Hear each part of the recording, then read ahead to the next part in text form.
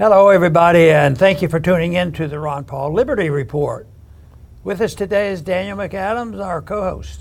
Daniel, good to see you this morning. Good morning, Dr. Paul. How are you this morning? Doing well, well. Good. Better than the national budget. But not as good as Lockheed Martin. No, they're doing okay. But I saw maybe we're going to get a reprieve because the Republicans have gone to Biden and said, can't we work out a peaceful deal on the budget? I bet they can't do it. They can't even do it within one party because there's no money there. Yeah.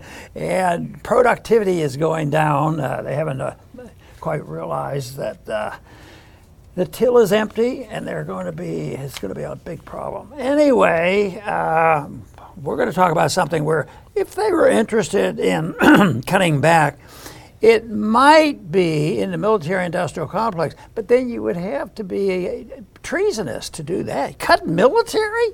We've never done that. We just have to look for new opportunities. But it's always not wasted. It's always an investment. Yeah. You notice that we have to, all the domestic spending. This is an investment. This is an investment overseas to protect our empire, and protect our marketplaces. But the news is Pentagon forced to tap unreported ammo stockpile in Israel. Do you think Israel is doing this to service us or what? I thought they were pretty independent. They're independent with our weapons and our money. And why are we going in there and asking Israel to bail us out? Because we're rich and powerful and we have the biggest army in the world. We don't have any more bullets. Yeah. We've used up the bullets. So, but we have to go support Ukraine. We have to go after those Russians, and we have to support NATO, United Nations, IMF, the whole works. So it's very, very important that there is victory. But Putin said, "Well, you got to give us a little credit. You guys crossed the red line." A while back, when all of a sudden you broke all your promises and innuendos that you would stay away from our borders, and we don't like foreigners with a lot of weapons. We've had a little experience in that. There've been a few countries do that, so they have their argument to make. But right now, the momentum in the world has been on the side of this one little country that is dictating. Do they come over and send us a message and a thank you card? Why don't you give me more? We want more and more and more. So we keep giving it to them. Now we're running out of stuff. The weapon in the military-industrial complex, they're willing and able and capable. Can you imagine running out of bullets in a country as powerful as ours? But anyway, it's not too surprising because governments are so inept. But now there's going to be a discussion a little bit. Why have we become dependent on stockpiles on Israel, and is that the way to go? And I quite frankly think that this is an avoidable circumstance if we had a different type of foreign policy. Yeah, absolutely. Let's put up this first clip now. This is the New York Times writing about it. The U.S. desperate for weapons and munitions to send to Ukraine. The title here is Pentagon sends U.S. arms stored in Israel to Ukraine. When you read down, it's not just Israel, but South Korea.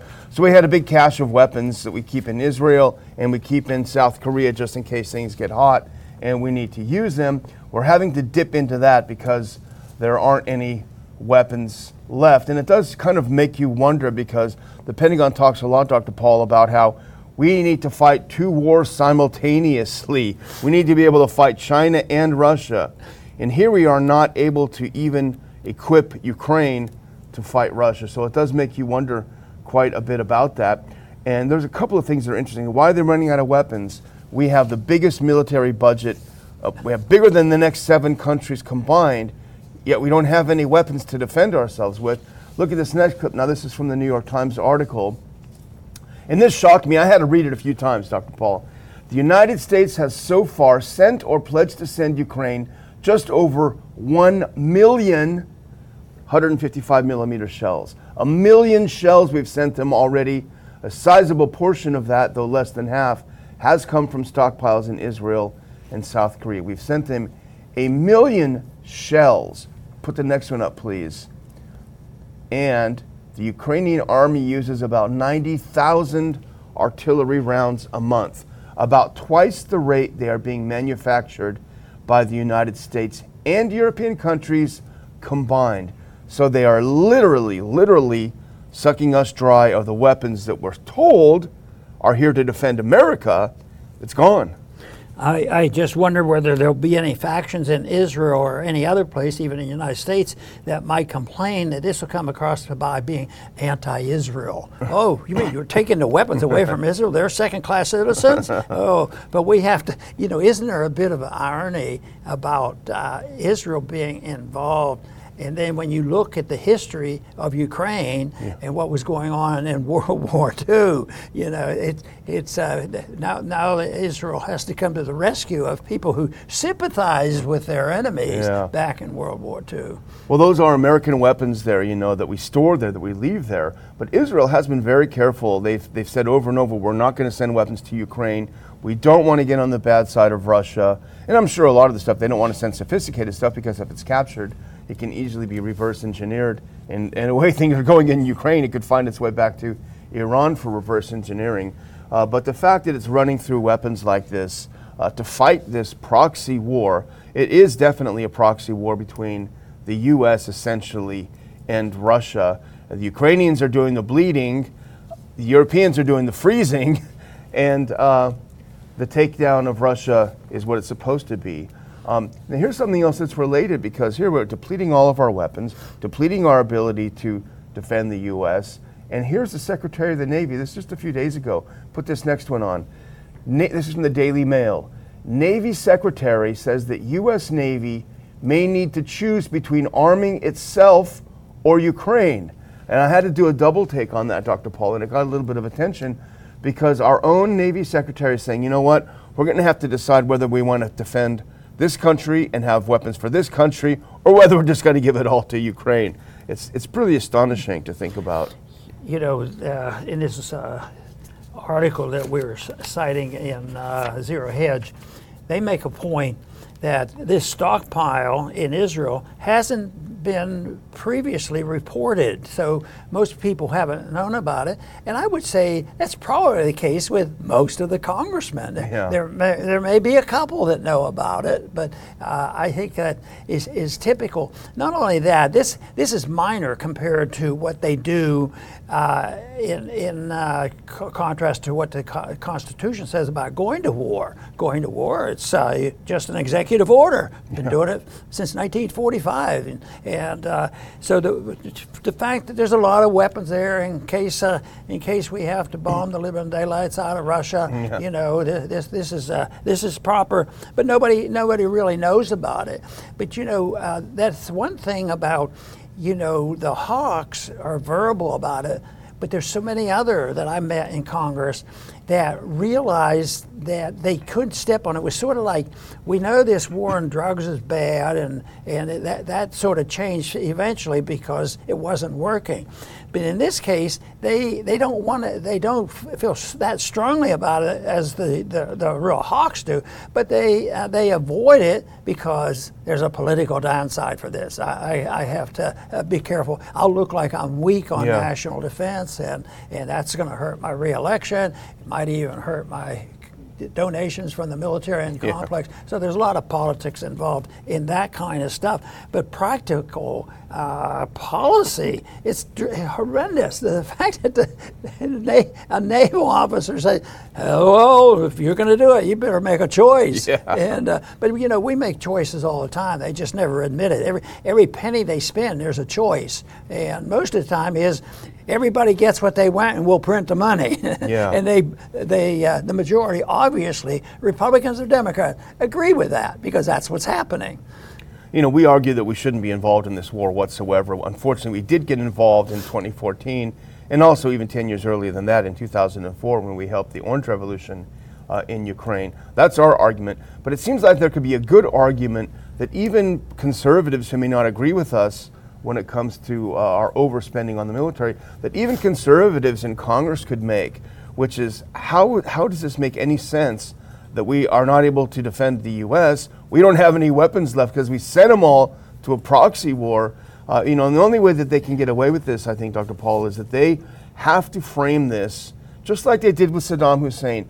This is a war between good and evil. This is not a border conflict, a border clash. This is not the remnants of the breakup of the Soviet Union in delayed fashion. This is a monumental clash between good and evil. And if we lose this war, and actually the Prime Minister of Finland, who's I won't say any more about her, but she said this at Davos this week. If Russia wins, if we lose this war, it'll send a message that you can just invade other countries and benefit from it. Like we haven't been doing that. So they frame it in this, massive, monolithic good versus evil. That's the only way they can justify it. Because otherwise, some astute conservative would say, hey, wait a minute. Why are we depleting our entire resources and giving it to another country? Yeah, I've always made the argument that how does this end? They don't listen to reason because we're reasonable people and they're not paying much attention to it. But it ends, as it is already seeing signs of, it ends because you run out of money. Yeah. That's what happened to the Soviet system. We didn't convert them. The leaders of the Soviet system actually just morphed into, a more corporatist system. I mean, they're not free market oriented anyway. But the big thing is that they don't talk as much about it. They have all other reasons why we have to be there. But the result is, if you've alluded to it, the result is there's antagonism. Yeah. But they don't see that as bad as long as it's contained and as long as it's an orderly, that we can just order more weapons. But here it is that it is. The more I think about it, the more astounding it is. How could we? I mean, we have a safe haven here, and we can do what we want, and it is extravagance. It's a malinvestment, wasted money. Everything is politicized, and when push comes to shove, maybe the American people will eventually half wake up, and say, "Yeah, we're going broke. So let's spend what we have left on ourselves," something like that, instead of looking at a bigger picture. Well, here's to close this first section out. Here's a quote from the Secretary of the Navy. This is from Defense One. The Secretary was asked to respond to comments made at the conference by Admiral Daryl Cowdell, commander of U.S. Fleet Forces Command. Cowdell, the reporter said, worried that, quote, the Navy might get to the point where it has to make a decision whether it needs to arm itself or arm Ukraine. And has the Navy gotten to that point yet? And Del Toro, this is the Navy Secretary, replied to that saying, with regards to deliveries of weapons system for the fight in Ukraine, yeah, that's always a concern for us. And we monitor that very, very closely. I wouldn't say we're quite there yet, but if the conflict goes on for another 6 months, for another year, it certainly continues to stress the supply chain in ways that are challenging. And again, you have to wonder, why are we doing this? Why is it all in, everything in, for this Ukraine war? I suspect you have a pretty good opinion on exactly why, because we do talk about it a lot. No, that it is. I wonder about things like that, motivation. I keep thinking it's stupidity or just money. Yeah. And it could be both. Yeah. Some of they just go along with it, and certainly the restraint that has been placed in the Constitution, that doesn't come up very often. If you listen to the debates, significant political debates, there's really not much talk about that. But the problems get worse, and they do not seem, because it seems like it fits into the category of the real rebels, or the cultural Marxists, because whether it's economic chaos that they precipitate, which is hard for me to believe, why would they do this? Yeah. Well, maybe they're economic Marxists. At the same time, when you do dumb things like this, and we provoke different countries now they're seriously considering, and someday it's going to happen, where somebody's going to come up with an alternative to the dollar. Yeah. Not tomorrow, the next day, but it's going to happen, because all reserve currencies end, and this one is starting to show weakening, and that will be a really big deal when it comes to the prosperity and safety of this country, and that is something that could be changed right now. We could change the policy and start the recovery, but a few people would be hurt. The military-industrial complex cut their profits? What kind of a nonsense is that? We can't do that. So. You just reminded me, actually, Adam Dick at the Ron Paul Institute just wrote a little piece that we put up, and I encourage everyone to go over there and look at it. But he was comparing your 2006 speech on the House floor, the end of dollar hegemony, and he pointed out, and I'm sure you saw this on Zero Hedge today, about how the Saudis are talking about accepting alternative currencies, non-dollar currencies. And it's a great piece because he contrasts what you said back then, your warnings then, and now they're coming true. So I would encourage everyone. They didn't listen. Oh my. But anyway, here's the next one. Let's put on this next clip. This is our second story. We've been scratching our heads so much today, Dr. Paul, that I don't know what's going to happen. Our brains are going to leak out. But I'm scratching my head over this one. This is from the Daily Mail. Biden administration wants to bring back mask mandates onto flights months after the president insisted the pandemic was over. Let's do the next clip, and I'm going to toss it back, Dr. Paul, because this is what we're talking about. Joe Biden's administration is fighting to reinstate a federal mask mandate for air travel, even after the president declared in September that COVID-19 pandemic is over, and it's been nearly a year since domestic airline passengers have been required to mask up on flights. The Justice Department argued the case before the 11th Circuit Court of Appeals Tuesday, which is yesterday, on behalf of the CDC. I can't believe that. That's part of the philosophy that the government's role, and the most important thing they do, is make us safe. Yeah. And that means from cradle to grave, and what we eat, drink, how we exercise, who we visit with, and the whole work.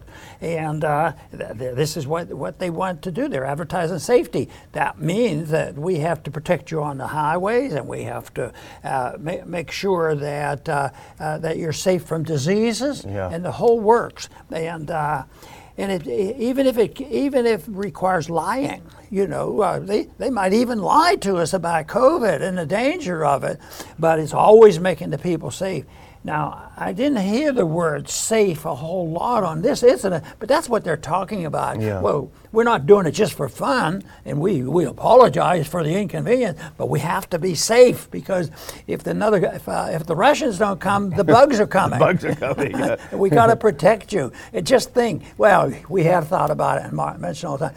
Just think of how much of the opposite effect it has had. Has all this nonsense of masks and lockdowns and vaccines and booster shots. It's not only, it wasn't even neutral. Yeah. It'd have been better if they just gave out placebos. Yeah. And but no, we keep pounding away, and then we look at, now the information is coming. Now, I believe the stories now that are whispering about a cover-up on how many people get sick. The medical records are not reliable because of the way they're reporting on it. But we knew that from the very beginning, that the test for COVID was not reliable, and it was all based on making things look much worse than they were. And that, of course, has led to this very big problem for us. Well, here's another quote from the article, if we can put it up, because this puts it sort of in context, I think. So even as they're sending their lawyers to fight for new mask mandates, the article says, "The pandemic is over," Biden said during a 60 Minutes interview in September. "We still have a problem with COVID. We're still doing a lot of work on it." They go on to say, while walking through the Detroit Auto Show for his pre-taped CBS interview, Biden said, quote, "If you notice, no one's wearing a mask. Everyone seems to be in pretty good shape." Despite this statement and others lauding an end to the COVID-19 pandemic, the president last week quietly extended the national emergency declaration through April. So even though they're saying everything's fine now, no mask, still have to have that state of emergency. That's the trouble. Some politicians aren't careful enough. Every once in a while, they blurt out the truth. and they get themselves, I'm not a hypocrite. No, this and that. They have to cover the bases because they've mixed up the bottom line for a couple companies. So. Yeah. This is just a little tidbit, if you can do this next one, because I thought you might find this interesting if you haven't seen it, Dr. Paul. This is from Fox News. Omicron subvariant XBB.1.5 possibly more likely to infect those who are vaccinated, officials say. So this is just another example. Everything they did was wrong. Everything they said was a lie. And it's more and more coming out about this. Well, one thing that has been proven by the politicians And that has to do with infections and different problems that we think we can take care of and make everybody safe and secure. But a very, very important person has now come down with COVID. Oh, no.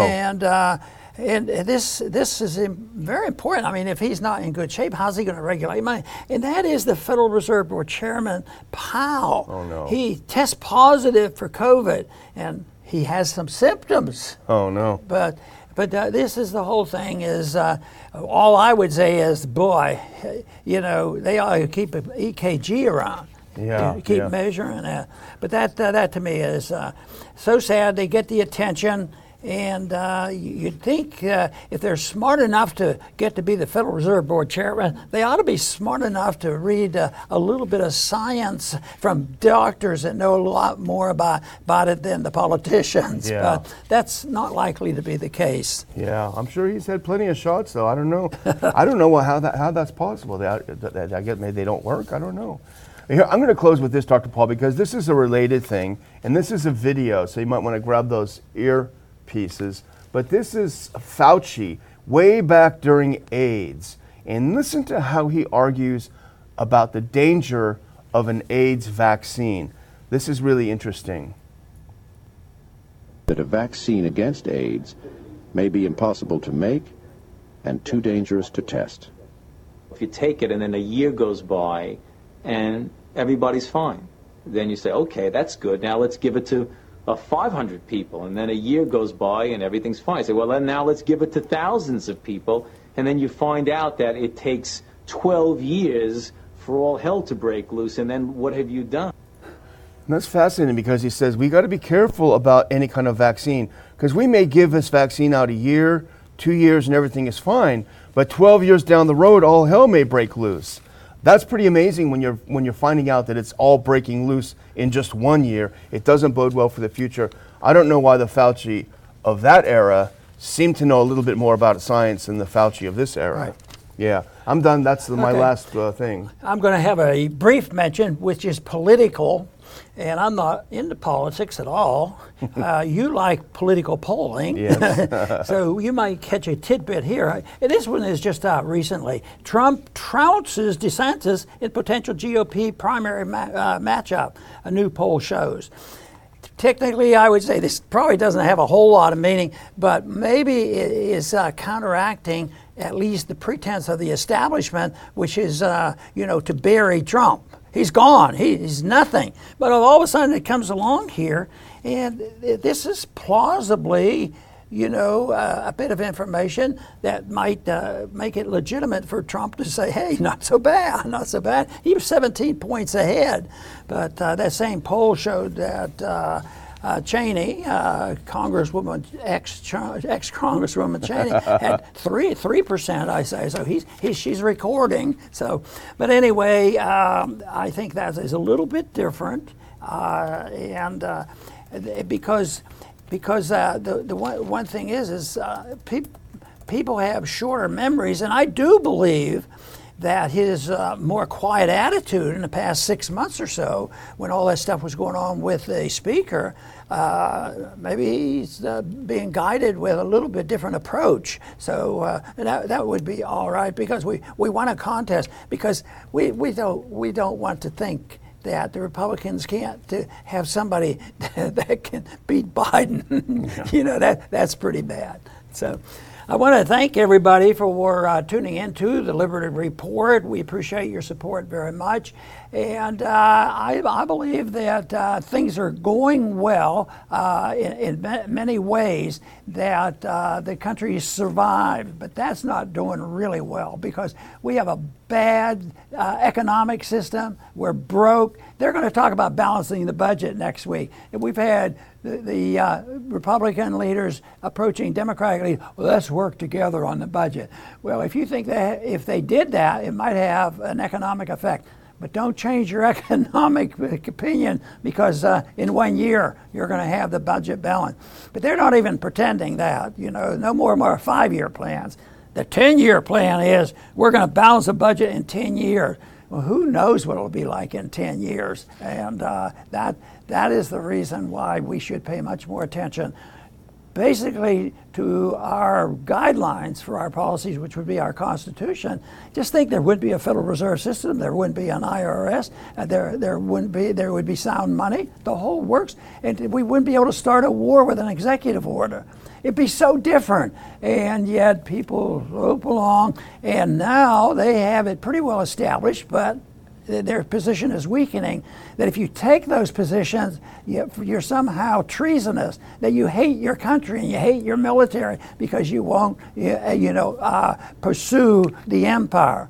Well, I'll tell you what, empires have one ending, they end, and ours is weakening. And one of these days we'll find out what it's like when you're living in a situation where the empire has ended. Everybody will have to pay something for that. We're already in the business of paying back the borrowing, and the way you measure that is whether or not your prices have gone up, and they are, and that's a sign of bankruptcy. But I do want to thank everybody for tuning in today to the Liberty Report. Please come back soon.